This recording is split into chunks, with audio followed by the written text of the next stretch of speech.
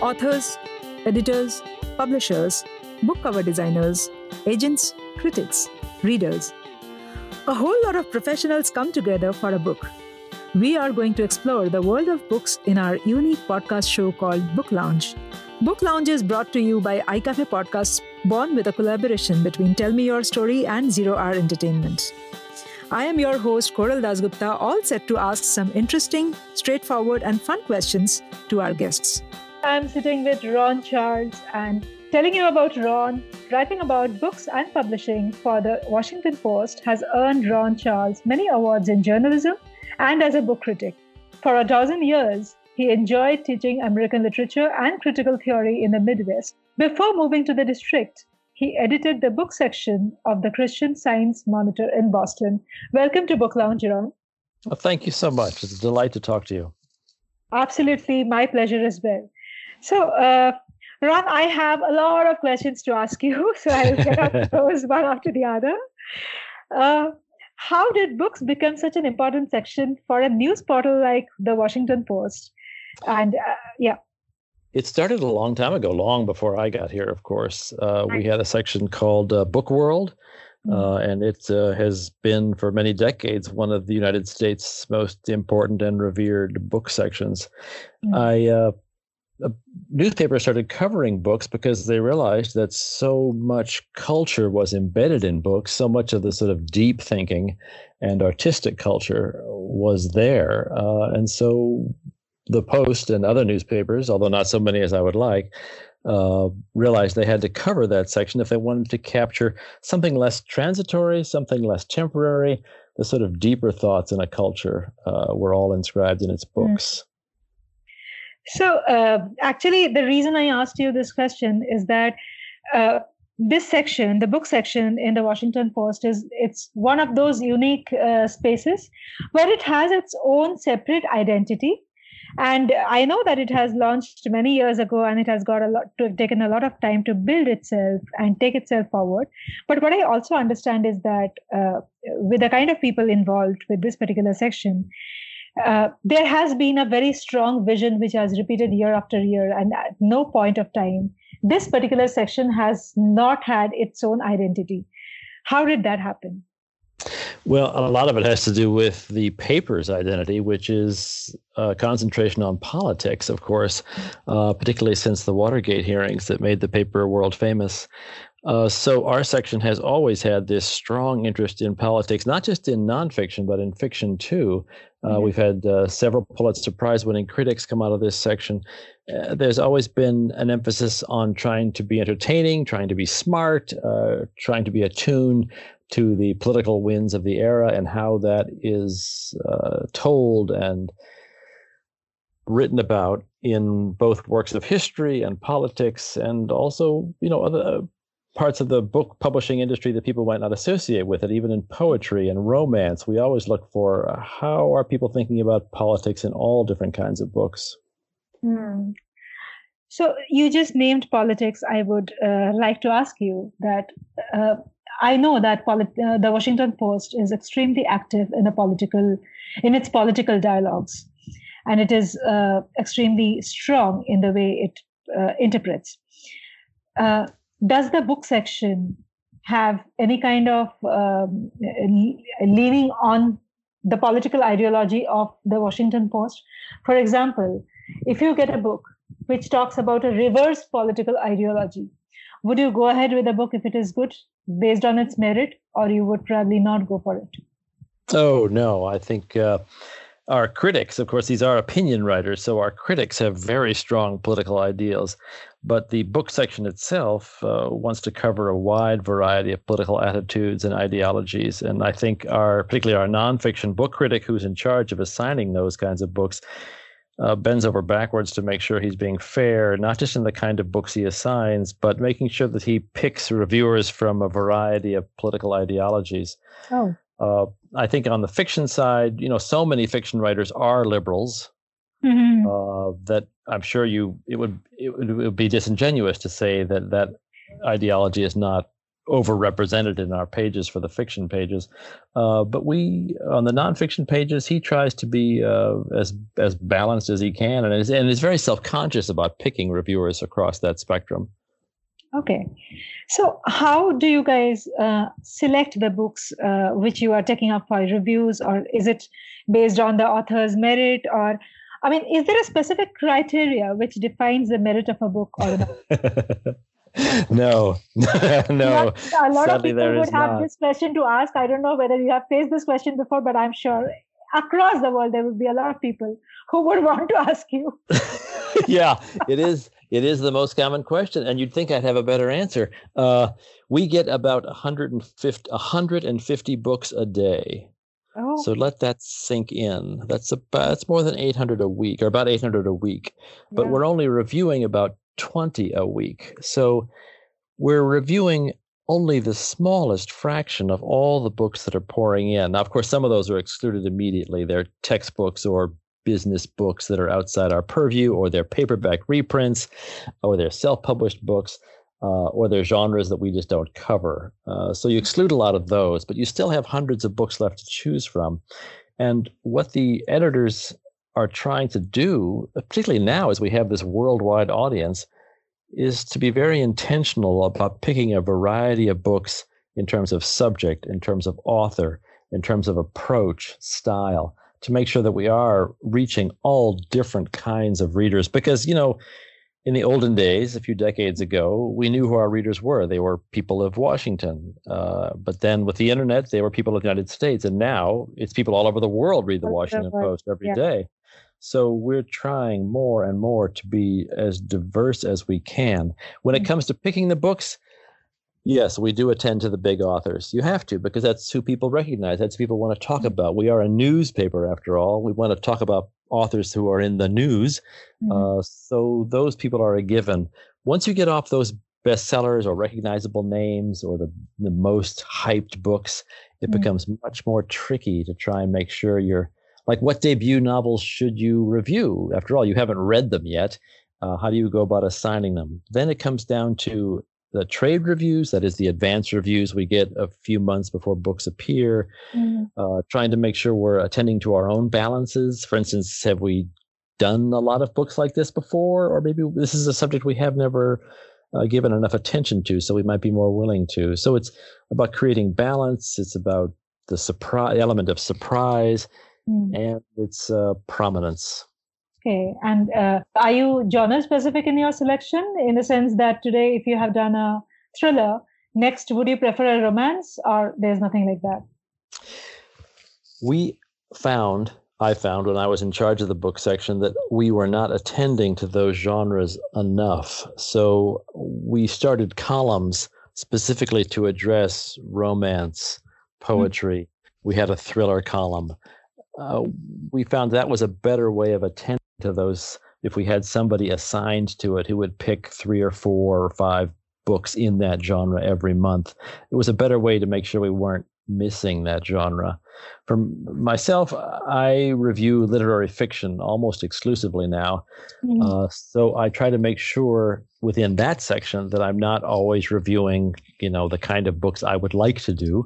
Whatever that might be, but that I do review Westerns and literary thrillers, and that I do review books not just in New York, but all across the country. It becomes a balancing act when you have to review certain authors who are so famous.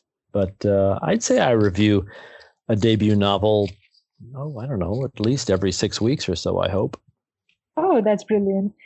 So, given that, I am asking you this because it is a social media generation, it's an internet generation, and we would like to understand this part as well, that how much are your selection of books influenced by social media analytics, or if at all is it? I would say not at all. Oh. Yeah. The book community on social media is extremely active, but it's also extremely narrow. We're after readers outside that community, because we know the book community is already with us, and we'd really like to reach a wider audience than that. That's brilliant. Okay, so I'll get personal now, Rod. Which was the first book that you personally reviewed? And other than the good and bad areas of the book, what else did you include in it?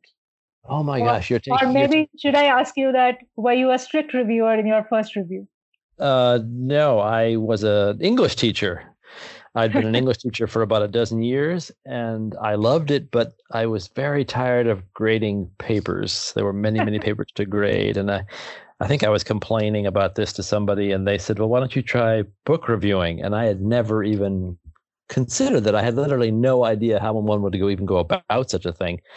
But of course, I'd read book reviews my whole adult life. So I went to a bookstore, and there was, of course, a table of new books, and I picked one about an English teacher by Richard Russo called Straight Man. And I went home and I read it, and I wrote it up and wrote what I thought was a book review, and I sent it off to a newspaper, and they bought it. And that was it. I mean, it was completely accidental. It was just such a fluke. And they asked for more, and so I kept doing it. And I mostly reviewed books I liked at that time, and I think it would be fair to say I have stuck with that as a principle, because I think most people are looking for what to read next. What should I read? What did you enjoy? No one ever asks me, tell me about a book I haven't heard of that you didn't like. I think there is a place for that, particularly among more serious critics. But for newspaper reviewers, I think people turn to us for recommendations. So I usually am a fairly positive reviewer. Okay. And Ron, what is the academic? I mean, this is not an academic question. This is a more general question meant for book reviewers who would want to take a book reviewing more seriously. There's a lot of difference between a book critic and a book review. If you agree to this, if you could explain the difference to our audience. I think it's a spectrum rather than a difference. But on the most serious literary critics are stepping back and looking at collections of books or literary history or major themes across a number of books or a writer's life. Whereas book reviewers are much closer to reporters, cultural reporters. They're the first people on the spot. They're the first people to read the book and tell you what it's about, what its themes are, and how well it succeeds in what it set out to do.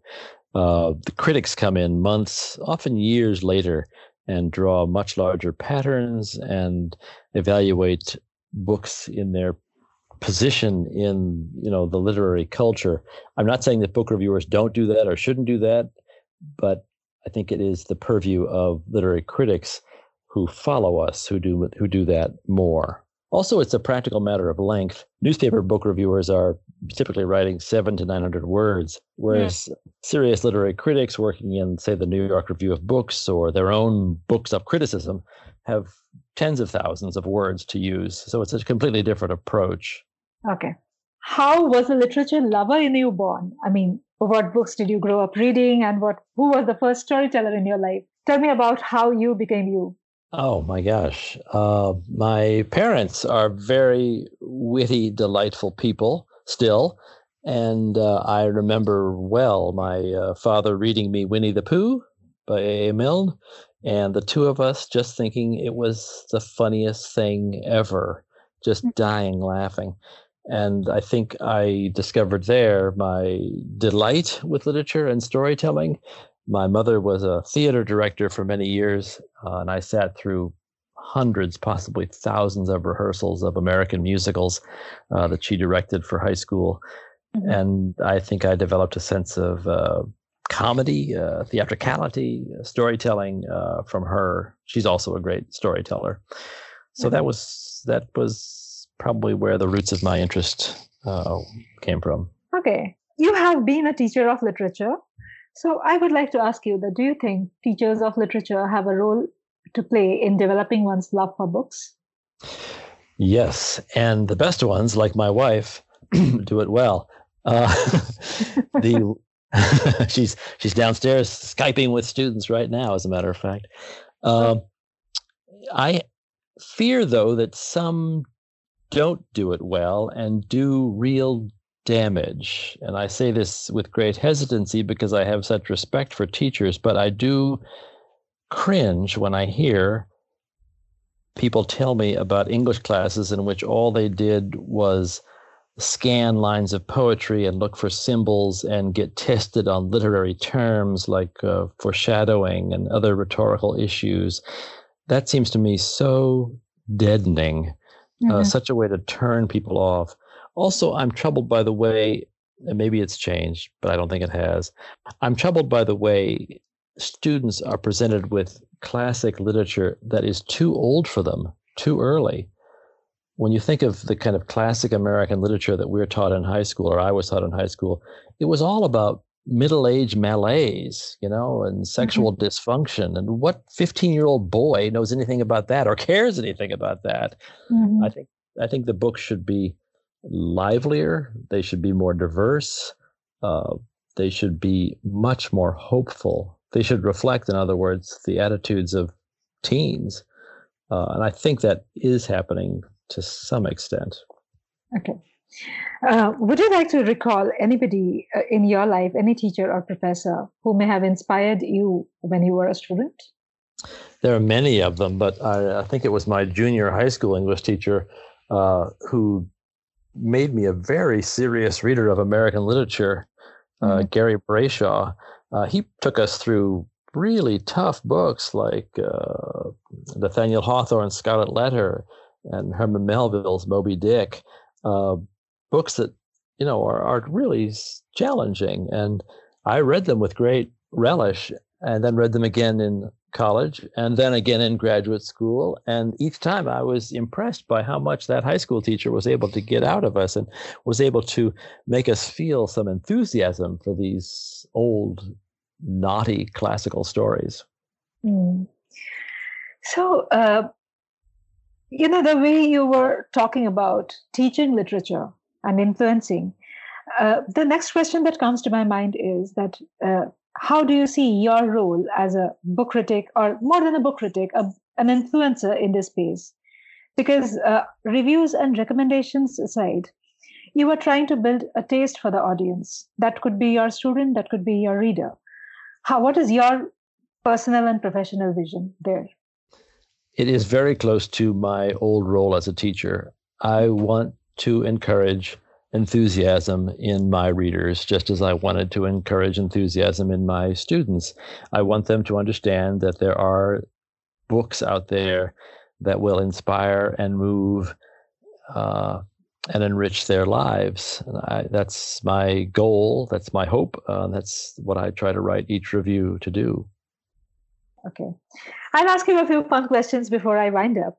So one is that if you have to, you have reviewed many, many books. Out of that, if you have to pick up one which you would pass on to the next generation, which book would you recommend? Gosh, it was a book I didn't actually review, but it was a book I did read, which is Toni Morrison's Beloved. Okay. It just had an enormous impression on me. Completely changed the way I thought about American history, American culture, and what's possible in a novel. I think it's already being recognized. It has already been recognized as one of the great novels of the 20th century. And I think, although it's very hard to choose, what will last, I think that is a book that will. It's just an immensely profound book. Brilliant. So you have been a teacher of American literature and critical theory. Your wife is an English teacher and cinematographer of this satirical series called the Totally Hip Video Book Review. Have you guys ever fought over who gets to read a particular book first? No, we don't fight about anything actually, but certainly not that, because I get the books 3 months before they come out, and my poor wife has to keep rereading the books for her class. So what she usually does is save up 3 or 4 books that I've enjoyed during the year, and then she reads them during the summer when she's off. So we're wildly out of sync. Although I should say that I read to her when we travel. I don't drive, and she does. So when she's driving, I typically read to her whatever I'm reviewing. So then we're hearing them at exactly the same time. Although she hardly ever gets to hear the whole book, she'll get crucial bits of it and then ask me later what happened. You have the early bird advantage anyway. So I know why that fight has never happened. Okay. The last question, Rod. Today, if one of your book, if it has to be reviewed by your dream reviewer, who would you choose and why? Oh my gosh. That's such a tough question because the reviewers I respect most, would just tear my book to pieces. Oh, please. So I guess if I ever write a book, I would want some really bad reviewer to do it, who wouldn't have the courage to say anything. But anyhow, my favorite reviewer out there is, gosh, I would rather not say. I don't want to hurt anybody's feelings, but I respect very many reviewers. A lot of people are doing great work, and more than ever, there's a lot of anonymous reviewers out there too, because of Goodreads and Amazon and other blogs, or people you'd never even heard of spend so much time and really write surprisingly insightful, moving, knowledgeable reviews of books. That is surprisingly because, they don't have a position, they're not being paid, they just do it out of the goodness of their heart. I think that's one of the more wonderful things about the internet book culture. Reading that book and just feeling that necessity to talk about it, Right. I think that's nice. Although it puts a lot of pressure on the few professional book critics who are left. But my favorite book critic, I should say, is James Wood at the New Yorker. I think he's absolutely brilliant. He's changed the way we read. He's introduced a few of his own terms into the literary critical vocabulary. He's a remarkable critic. Right. Hrant, I had a great time talking to you. Thank you so much for joining us. Well, it's a great honor to talk to you so far away. I really appreciate you reaching out. Thank you, audience, for listening to our show Book Lounge, brought to you by iCafe Podcasts. Please do reach out to us with your thoughts and suggestions on hello@icafepodcasts.com. Subscribe to www.icafepodcasts.com, and you can also hear us on other audio apps. Stay tuned with us for Book Lounge. iCafe is brewing.